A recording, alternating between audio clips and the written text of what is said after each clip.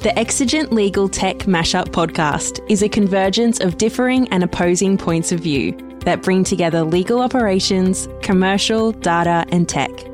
In these lively discussions, we show you how alternative legal service providers, ALSPs, can help transform your organisation by leveraging technology and data analytics. Listeners will walk away with an understanding of how this powerful combination can directly impact your bottom line, help you extend the influence of your legal department, and provide you with an understanding of how AI can be leveraged to help identify opportunity and mitigate risk. Our topic for today is expanding the influence and value of your legal department. And our panel is going to broadly touch on three areas, how to give some insight into how to tap into what's important to the business to expand your legal department's both influence and value, give some insight into what can be done to future-proof your corporate legal department and help to create new value tomorrow that perhaps isn't being created today. And in addition, just explore how to work out that optimal legal services delivery model. To introduce our panel, thank you for joining us. We have Shoshana Shields, who's the Director of Legal for Google, Australia and New Zealand. We've got Craig Emery, who's the General Counsel and Executive Legal Business Partner for Legal and Corporate Affairs at Telstra. We've got Richard Damery, who's former Chief Legal Officer and Company Secretary of Woolworths, who's now a consultant and holds various non-executive director and board member roles. We're also joined by Eric Eckhart, who's the Legal Operations Optimization and Analytics Consultant at Exigent, a global legal services and tech provider, as most will be aware. So let's dive straight into it, Craig, if that's okay. And we'll start with you. And it will be interesting to see whether your perspective on this or positions changed since we chatted a few weeks ago. But the Telstra legal team, from my perspective, in our engagement with your team, it seems to be leading the way in a lot of these areas over the last few years. But can you share your insights with us? Yeah, sure, Simon, and hi everyone on the call. I hope you're all coping well in the extraordinary times we're finding ourselves in. We talked as a panel about this a couple of weeks ago and shared some thoughts about what we'd say, and I wager that all of us would probably have a slightly updated perspective on things having lived through the last couple of weeks. Someone said to me the other day, March 2020 has been a long year, and that's a fair observation. And I at the risk of covering or using COVID as a springboard, which I suspect many have done today, I do think that's a worthwhile way to start to explore some of these topics, because the last 3 weeks for us has been an extraordinary time by any measure.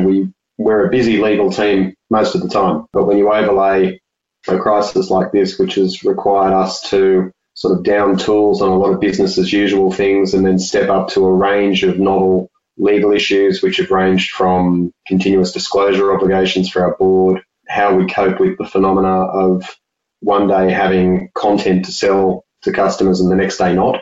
I mean, for instance, we sell a Live Pass sporting app and in 48 hours, all of the codes went down. So we have no content to sell anymore.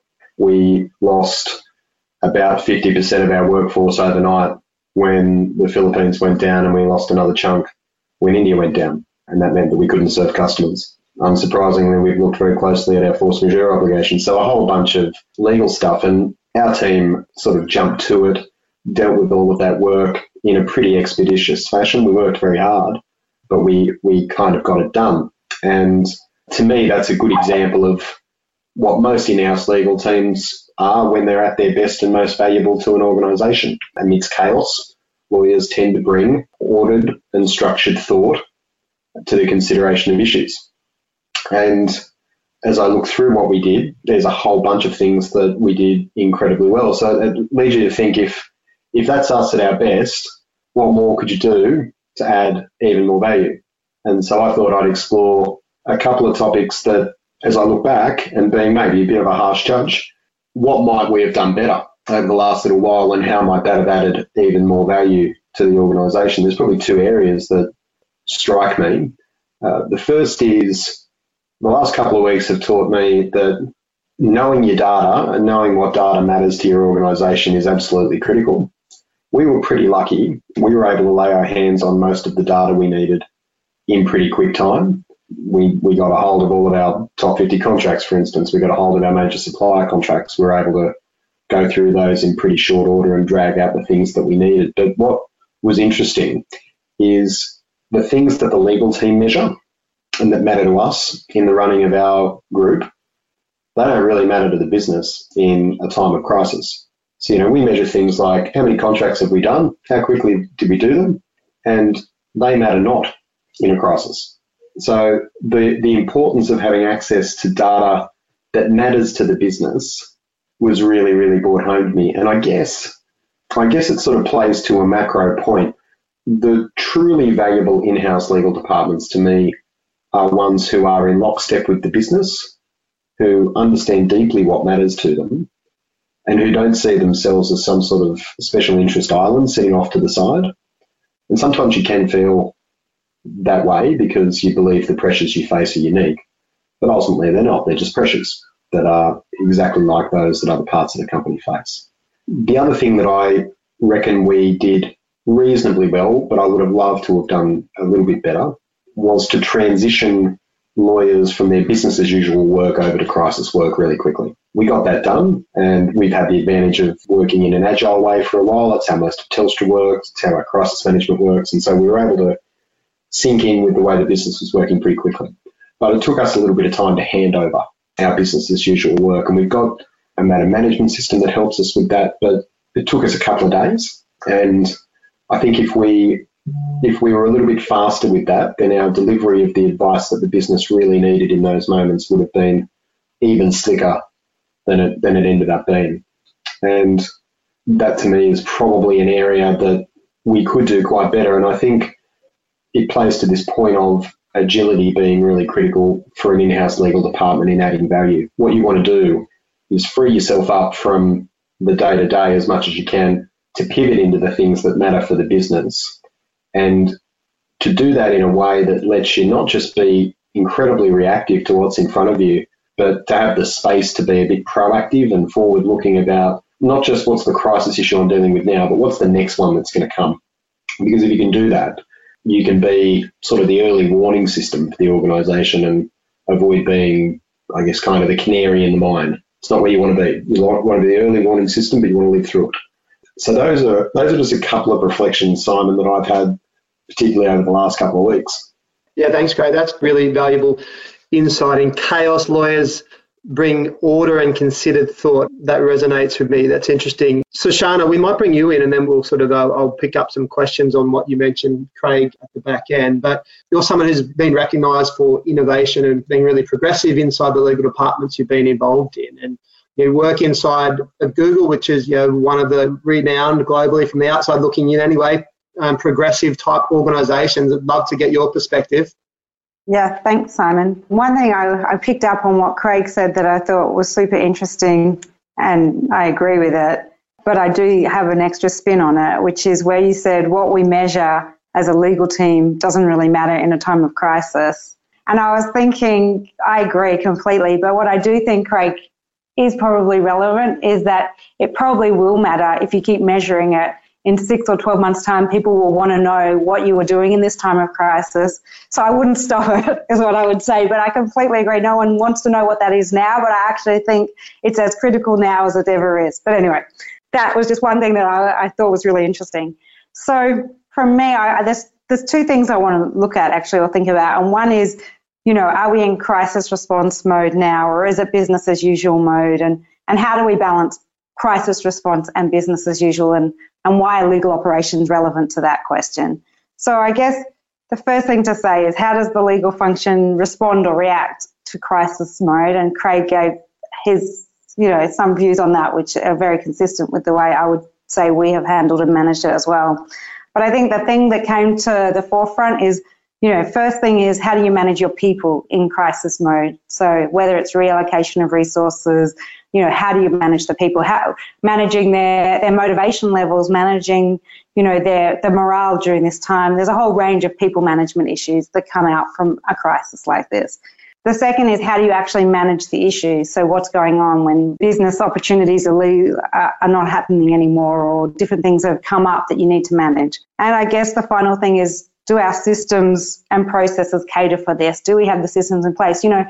we're really lucky at Google because we could work remotely very easily. You know, if we were told to leave one day to work from home, we could do that in 24 hours with very little disruption to our business. And that's just something we as a tech company, I guess, already had in place. Certainly not something we envisaged for this kind of scenario, but it was very useful to have that in place because it really was quite a seamless process. And I know that there are others that had a much more difficult process with that.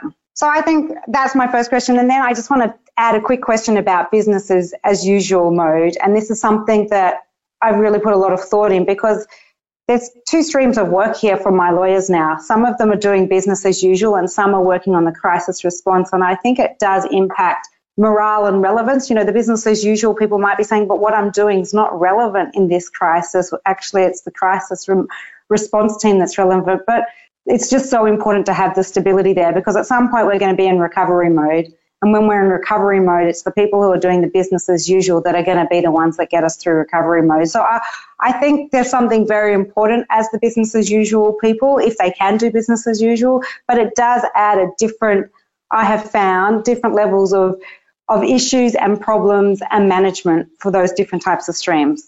So that's just one thing I want to say. The other thing I wanted to say, I had these little tips actually for anyone that's interested in kind of crisis response, what the best things to do are. And I got some of this from some of our Chinese counterparts who had kind of lived through it before us and gave us some of their tips. And I've also got some of it from other sources, but I thought they were really valuable. So there's 6 of them. First, and this was the one that was common amongst everyone, communicate regularly and accurately and manage the challenge of doing this with incomplete facts. So you don't always need all the facts, but make sure you're communicating regularly. That's been a really important part of this. The second is make sure your decisions are being made with a multidisciplinary team. And I think, you know, I would say internally, we are so multidisciplinary at the moment. We have many functions coming together on many decisions every day, all the time. Address any damage that's caused as promptly and fully as you can. Protect the company, respect individuals, and then manage communications to achieve control, credibility, and succinctness. And the last one is don't live in crisis mode. Normal business must also get done. And then I just wanted to do a very quick, what are legal operations as usual, I guess, or what's important to legal operations at the moment. And I just got a few of these that I want to mention. One is be agile. So again, going back to what Craig said, agility is super important at the moment. But I think this is a lesson for us. While we're seeing it exasperated in these times, it's actually important all of the time. Be agile should be there all the time. We can see it more apparently now, but I think it's important equally all the time. So be agile. You know, we have also found that we are changing the type of work we're doing even. People who have worked for so long on certain legal issues are now looking at completely different set of legal issues, or certain projects that people are working on have completely changed. And now, as you say, Craig, it's not always just about the legal issues, it's also about the business. And it's a very diverse range of facts we're looking at now. The second thing I would say is the legal function is really lucky and unique in that it has a bird's eye view of what's going on.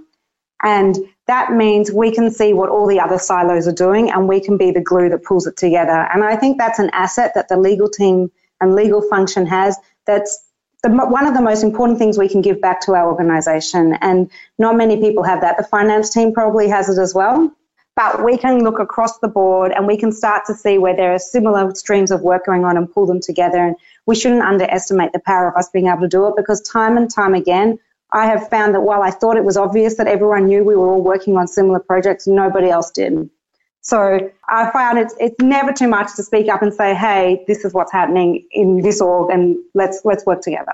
And then the final one is in line with what Craig said, understand the business needs. That's critical. Like if you understand what the business needs, then we can respond and react appropriately. And this goes back to agility, diversity, and then Simon, coming back to what you said, innovation and creativity. This all comes back to the whole situation of diversity, agility. It's all hinging on innovation and creativity. You know, one thing that we're finding really important in this time is we've created this situation where any Googler around the world can give us ideas of what they think can help this crisis. and we're responding to any of those ideas. So everyone's just, and there's millions of ideas, as you can imagine. I mean, some obviously impossible to achieve and others maybe more possible. But Google, and I'd say most of us actually here, are in a really good position to be able to try and influence how we respond to this and, you know, the way the community reacts to this. So we should be taking those ideas and doing what we can to mobilize them. I'll probably pause there. The one other thing I was going to add was understand the impact of technology and artificial intelligence. And, you know, normally we would talk about this in a maybe legal operations perspective, and the way Craig was sort of saying you could kind of analyze your contract stream or analyze other things. But I think if you can understand your technical capabilities, you can be even more agile and do a whole lot more other things. And I think, you know, to the extent that we can add anything from a legal framework, knowing our data, exactly as Craig said, anything we can do to contribute to the artificial intelligence or way we can respond or measure something is really important. One final thing, which is the exact opposite of what I just said, which is emotional intelligence. It's not always looking at the data. It's not always looking at all the other technology aspects. Having emotional intelligence is also a really important way to manage, especially now. But again, always, I would say, in a legal operations framework. But network with people, understand what their concerns are, understand what's really affecting parts of the business so you can provide better solutions. So I'll stop there. Thank you. Yeah, no, Shoshana, thanks so much. I think definitely the point around understanding the impact of AI, machine learning, and technology is a big one, and we've got a focus session on that today. But just picking up on your point about understanding the business needs that essentially legal can respond to and react appropriately to, obviously that directly leads to value. So great point. Richard, we might pull you into the conversation. You're someone who's been a general counsel, partner of a law firm, board member in corporate organisations, and a consultant. You've got a nice sort of broad lens. Can you share your insights in terms of what you think it means to sort of expand the influence and create more value from a legal department perspective? Sure. Thanks, Simon. So I'll come at it slightly differently. I think put COVID-19 to one side, not least because I'm not leading a team in the middle of that, I'm happy to say. I'm sitting on a board of a hospital group and trying to help them through a very difficult period. But I guess I'd make 3 points about how you expand your influence and value. I think the first is to recognise that legal's a service organisation. As Craig said, it's not an end in itself. It's there to support the company and the people in it, and creating that mindset within the team and having that activated consistently, I think, is a really important aspect of having influence, because actually the general counsel's role is all about influence in the end. You may sit at the executive table or even in the boardroom, but you're there as an advisor and you're there to support the organisation. You may have some influence directly in terms of what you can decide, but generally most of what you do is indirect, and you're only going to be as good as your ability to influence others in their decision making and help them make good decisions, or at least more good decisions than bad decisions. I think the second aspect of that is, and it's a challenge, to be in lockstep with the business is critical, as Craig put it, and at the same time you have to maintain an independence of perspective and an independence of view, because you're no good to anybody if you're just telling people what they want to hear rather than what they may need to hear, or indeed, you know, what they're required to hear as a matter of law. So to that extent, we have a unique role in the organisation, different from probably every other executive, I think, in the sense that we have our own professional responsibilities and we have to think independently. And that can become quite challenging in a crisis, because you get sucked into the vortex of the hurly-burly. And so being able to sort of stand on the edge of chaos and actually maintain that perspective is critical. And then I think, as a broader point in terms of, you know, non-crisis management, it's important to think about the legal function as a business and actually think about how the function can actually add value to the company beyond just being a service provider. And I think that's principally around two things: efficiency and productivity. But I don't think it's not just about efficiency and productivity for the group, though it is. It's about efficiency and productivity for the company. And that's why increasingly as you look at transformation projects that the legal team may initiate or have a role in, and this is obviously a key part of legal operations, you're likely to cross organisational boundaries very quickly because there's very little that you can actually give effect to from the legal department on its own, whether you're talking about in a retailer context, property leases or initiatives around improving quality of contracts or risk management. You're almost inevitably, as soon as you say those things, crossing into other functional areas. And therefore being able to do that effectively and collaboratively becomes very important.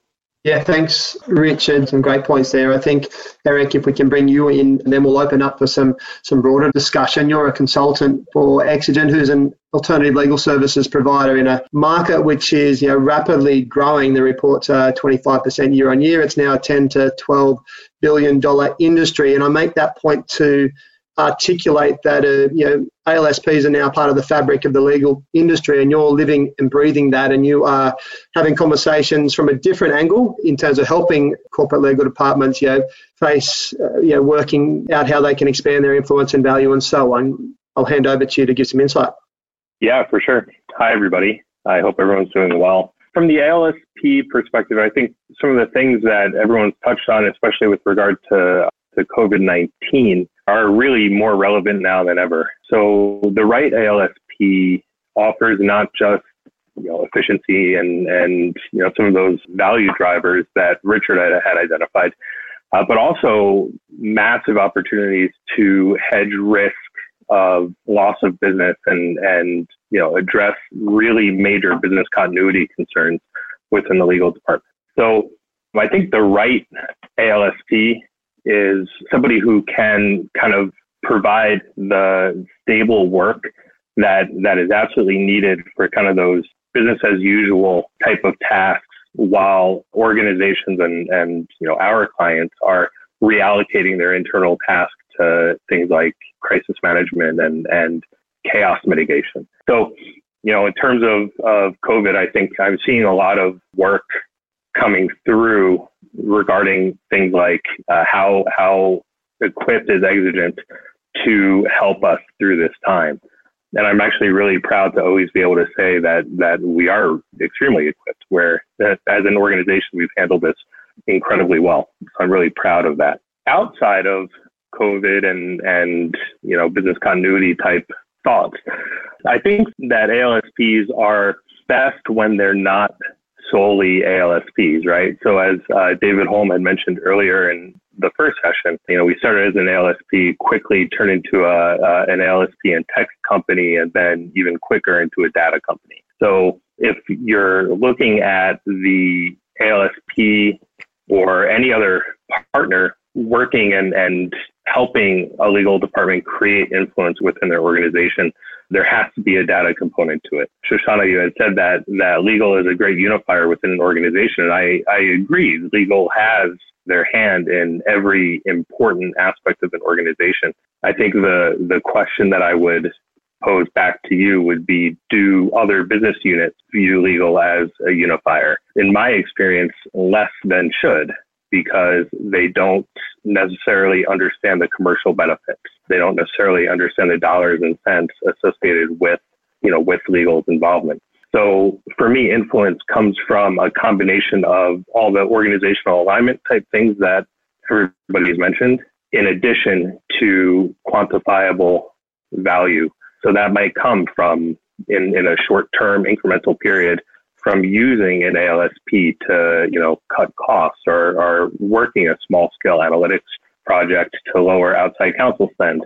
And then those small incremental value drivers can then fund the long-term strategic growth drivers. So these might be optimal structuring or implementation of larger technology initiatives that really make legal fully ingrained in all of those other business units and fully aligned with the commercial drivers of the business.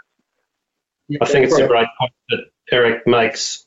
It's almost a license to operate point, it seems to me, that part of being a good legal function is about managing the cost of the function effectively. And there's a hell of a lot you can do about that, both in terms of the cost of the internal resource, the cost of the external resource, and the balance between the two. And frankly, I think there's only one sensible way to look at the cost of function, and that is in its entirety, because whether it's the in-house team doing the work or external lawyers doing the work, hopefully they're doing it collaboratively and hopefully they're doing it towards a single objective. So really, internal and external is just the total cost of function, and therefore to be business-like in the leadership of the function, you need to be managing cost. There's obviously a lot that lawyers do that adds value to the organisation in a myriad of different ways, but it is also a function that costs the organisation money, and therefore trying to manage that sensibly, I think, is a ticket to the game. And certainly my experience at Woolies was that if you can do that well, you do free up resources that you can then go and reinvest in other things that are hopefully even more valuable to the business in terms of the impact the function can have. Yeah, I agree with that, Richard. I think the in-house legal departments, unless they have a revenue generating centre to them, and they are few globally, essentially a labour cost line. And it can be internal labour or it can be external labour, it doesn't matter, it's still a labour cost line. And, you need to use that incredibly wisely, I think, to get the permission to do things that will help you be efficient. So we, a couple of years ago, went through a reasonably well publicised, at least in this forum, it feels like I've been here telling Telstra's story for the last couple of years, cost-cutting and cost reduction exercise that saw us took out 25% of the legal function in one hit. We did a little bit more than was required to free up a little bit of money to invest in a technology solution to run our matters. Now, that was ultimately to become more efficient. The dividend of that for the company must be what I'll call an enterprise efficiency. I thought, Richard, you made a sensational point about it's a fool's efficiency to say, I'll become more efficient as a legal function by not doing something and I'll just get someone else in the company to do it. That's not an efficiency. That's passing the buck. It's pass the parcel, yeah. Exactly. And efficiency is where the company doesn't do something anymore, or the overall cost to the organisation is lowered. Unless you do it smarter, or you tech enable it, and increasingly, and this is where I think legal ops gets really interesting. Actually, in about 5 years' time, as it becomes more mature, you're actually tech enabling business functions. It just happens to start from a legal place, but as I said earlier, you're going to run into organisational boundaries instantaneously, and therefore that ability to get everybody enrolled in what's possible and then to do it efficiently is going to be a massive opportunity for legal to become even more involved in the business. But, to the point that Eric made, I think there's an education of other functions that's needed, and also the need to be seen in a business-like way has probably never been greater, because if we are going to take on areas that aren't conventionally legal, like tech enabling process, to find more efficient, simpler, more streamlined ways of doing things, then we're going to have organisational permission. And a good insight, I suppose, it is to ask ourselves, do legal teams today, do they have the skills to be able to play that role? If they don't, what do they need to acquire them? And, is the acquisition of those skills and the ability to influence enterprise-wide projects, whether they're about tech or something else, is that a great influence and value? Yeah, so I agree with you. I think one of the challenges is that we're often looking at disparate skill sets, right? So some of the data and analytics work doesn't necessarily mesh particularly well with the practice of the law. And that's why before technology hit some of the massive advancements that it really has over the last few years, legal technology, data wasn't anything that lawyers were really talking about. Now we can structure contract data and talk about lifeblood of an organization. The data contained in commercial contracts touches on every organization and every business unit within an organization. And so when you're able to extract that data and then get insights into it, then you can make even better commercial decisions that are risk-based. And so one of the value measures that we haven't really spoken about yet are risk mitigation measures. And, all that is contained in portfolio management, contract portfolio management. And so when you're able to kind of look and draw those conclusions, then you're further influencing your organization with, let's say, a more robust legal voice, because now you're talking about something that is very real to your colleagues who are not lawyers, and you are the one who holds that key information that helps them do their job better and helps your organization make more money. So I think that's, that those risk mitigation and contract data is really kind of an in for legal influence.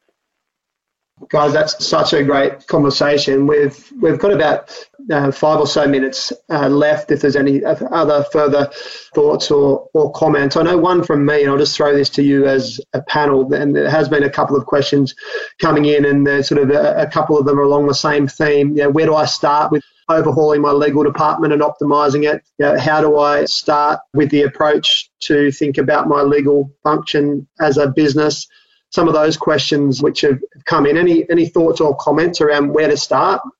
Well, I think if I may, I think you've got to start with a very clear view about what the function's there to do.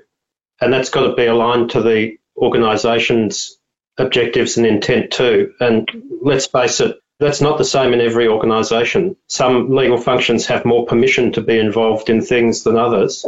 Legal departments are big and have lots of resources, and some are very small, and you've got only a few people, if that, trying to meet the needs. And so you've really got to, it's got to be fit for purpose, and that means you've really got to understand what's achievable with the resources available to you and what the organisation's expectations are. If you happen to be in a big organisation like Google or Telstra or Woolies, well then chances are you'll have quite a lot of resources available to you, and then it becomes a question of, well, how am I going to allocate them and how can I get maximum bang for buck here? And that's where legal tech and ops comes in. It's just a function of trying to do things smarter and better. I'll add one thing about how I feel like you can be more part of the business, I guess, and then I think Craig is an excellent person to talk about how to overhaul your legal ops. I would say this, that one thing that I think is so important, and lawyers don't think they have time for this, but they need to make time for this, is to go to the business meetings. So go to your sales team meetings, go and hear what they're talking about. Go to the marketing meetings, go to all of these meetings and find out as much as you can about how they think and how they do what they do and what their targets are and what their goals are, what's driving them to make the decisions that they are making, because that's an incredibly powerful way of bringing together legal and the rest of the business. And there's a few reasons why it's powerful. One is sales teams are amazed when at first they think, why is a lawyer here? But actually then when they realize you're there because you're curious and you want to understand, they love talking about what they do and they want to tell you what they do and they want you to understand it. So that's the first thing. The second thing is it actually helps lawyers be better at understanding why they're making decisions that they want to make on certain contractual and commercial agreements. If you can understand the pressures that they're under or the things that are driving them, it helps you understand better ways to solve maybe things that would normally be a sticking point. So I would just say from how do you become more commercially focused or minded as a legal team, it's really important to get out and live and breathe as much as you can what the business is doing. So that's what I say. But Craig, I know you've done like amazing work with Telstra and the legal ops there. It might be good to sort of, how do you start a legal ops team? I thought you'd be good to talk to that. Yeah, Richard, you make a good point about starting with the raison d'etre of your legal team is probably the only place to start, and getting alignment with the business on what you're there to do is critical, because otherwise you can bet your bottom dollar you'll have a view about why you're there, the business will have a different view about why you're there, you'll both diverge, and you'll end up sort of creating a reason for being which is not what the company wants. And getting alignment on that is easier said than done. But once you do it, it's incredibly worthwhile, because once you've done that, then you can figure out what should I start to measure. And that would be a good place to start, I think. A lot of legal departments, in my experience, kid themselves into believing that they are an industry performing an artisan craft that cannot be measured and cannot be simplified and it cannot be industrialized. And so much of what we do can. And once you do that, once you industrialize the high volume, not necessarily low value, but certainly high volume and tasks that have repeatable elements to them. Once you do that, then you free up people. That's your gateway to productivity. To pick up on Shoshana's excellent point about emotional intelligence, you need a lot of that when you're starting to do that work, because you're disturbing a lawyer's belief in why they're valuable to a company. If you start to intrude on an area that is is theirs for many years.